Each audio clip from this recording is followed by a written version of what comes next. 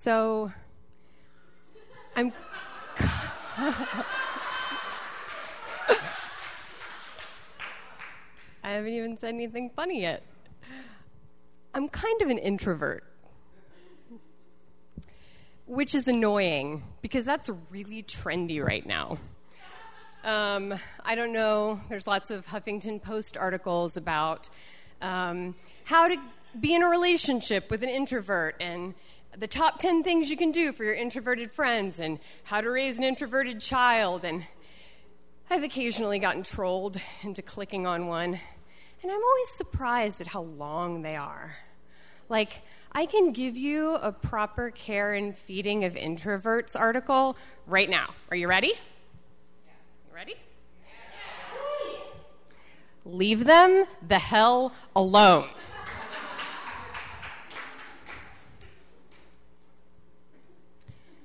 So, I wasn't always like this. I was a very precocious child, one who was always ready to talk to anybody about anything, anytime, anywhere, whatever.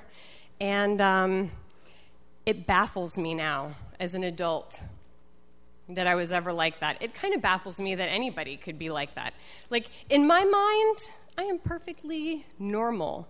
And the rest of you are all like mutant X-Men, like Rogue, who have like this ability to just start talking to me, and I feel my life force begin to drain out as my brain fills with all of your emotions and hopes and thoughts and dreams. And like I have to like tap out of conversations because I cannot mentally take any more in. It's not that I'm not listening. I'm listening. I care. It's that I'm done.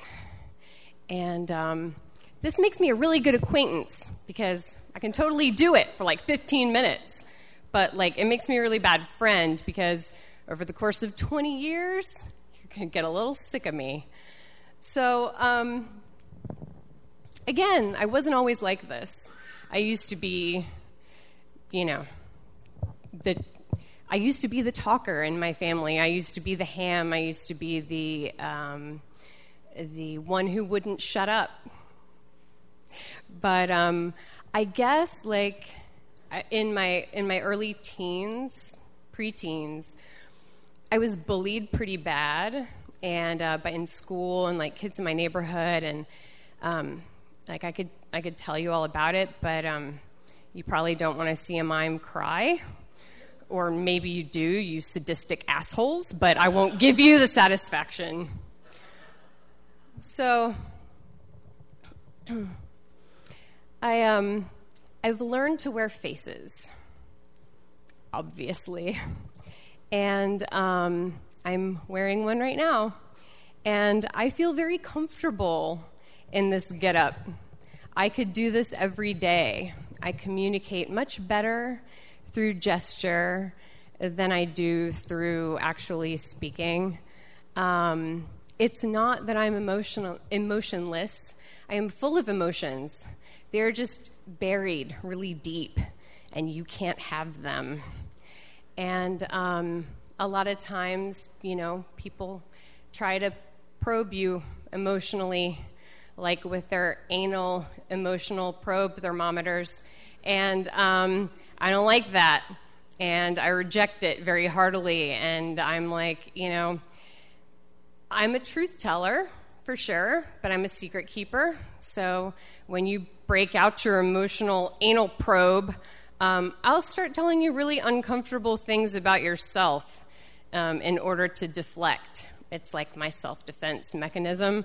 If I've done it to you, I'm sorry. So, I see a really good psychologist because, hello, and I told him, at the outset, and, this is another trendy thing. I'm like, I'm a girl, I have lady parts, but I kind of think like a dude. I'm definitely logically driven as opposed to emotionally driven. And I was like, so you need to throw all that gender-specific psychoanalytical stuff like out the window right now because it's not really applicable here. And he did, and it was good. It gave me a mirror, a still mirror, to see who I really am and why, and to accept myself. But you should all also be thankful for him, because it enabled me to go, oh, you know what? Other people aren't like me.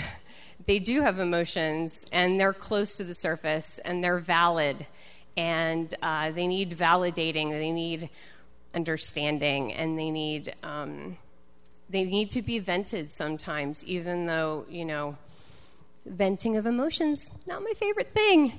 So as you can clearly see, it's a lot of fun to be married to me.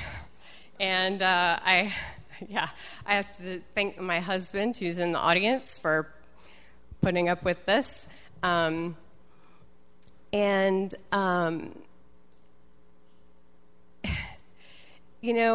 lot of people are like, oh, I'm a dude, I'm a girl, but I think like a dude, and I drink whiskey, and I cuss, and I tell fart jokes, and whatever, and that's not it. You don't get it.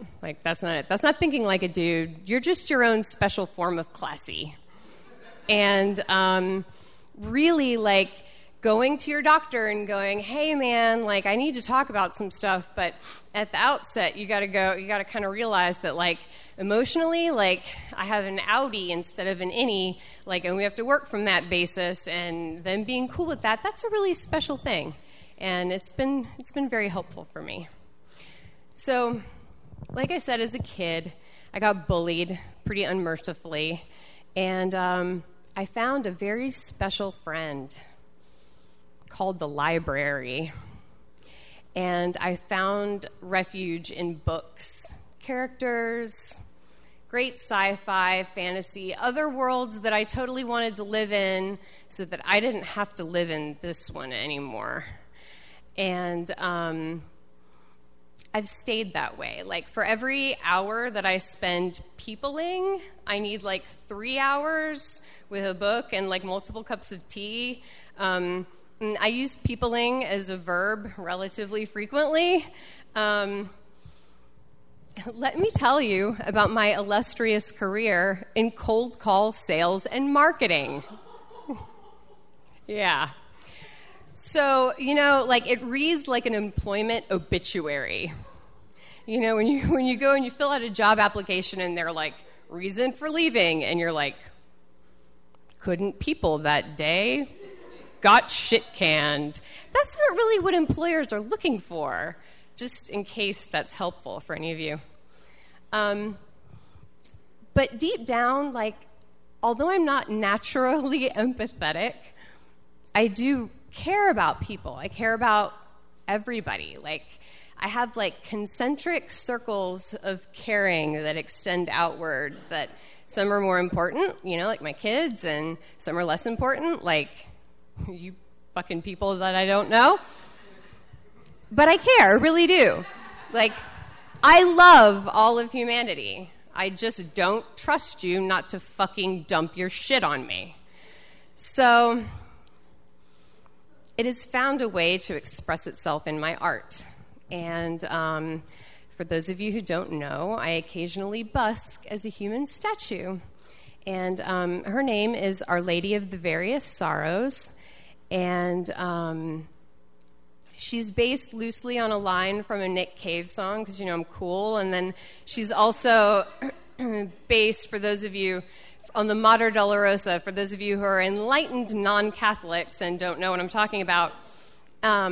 It's a representation of the Virgin Mary, where, she has a sorrowfully scrunched up brow, and she has her hand gingerly placed on a heart which contains anywhere from 1 to 7 daggers. And mine has 7 because, go big or go home. And it's great because I paint my face, and I stand on a stool, I have my cloak on, and I glue these brimming tears, which I craftily form out of puff paint, onto my face, and I stand there and I pretend to cry. And for a minimum of $1, people can come and get absolution for whatever they want. They put $1 in the bucket, and I cry for them. I don't need to know if you're mad. I don't need to know if you're sad. I don't need to know if you're just unhappy. I kind of don't care. It's my way. It's my way of showing you how much I want to care without having to actually talk to you about it. And it goes over pretty well, I've noticed. I've had some interesting, totally nonverbal interactions with people that have been really special and have enabled me to show those on the very outskirts, just strangers, that I'm not this cold, emotionless, person. I do care. I just don't want to hear about it. And so I'm really grateful for all of the times when, I've been able to do that. And I know this seems like the opposite of that, getting up here and telling a story. But, it's really not, because I don't have to tell you anything I don't want to tell you. You don't get to interrupt me. You don't get to ask me further questions. You don't get to probe around in my gray matter. You just sit there and you shut up and you listen. It's like I'm talking to my kids. And so I enjoy this too. It's totally different, but kind of the same. And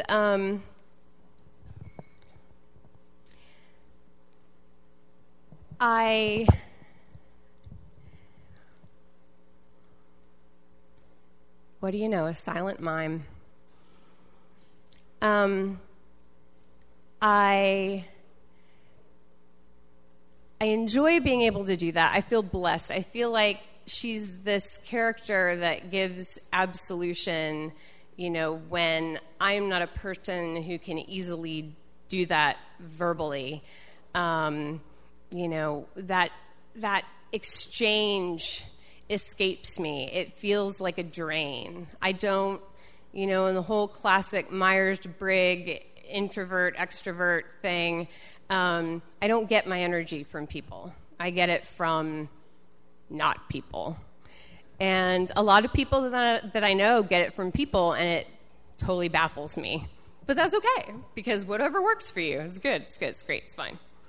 I communicate better through gesture than I do through words. Obviously. If I could dress like this every day, I would. Mostly to keep people from talking to me.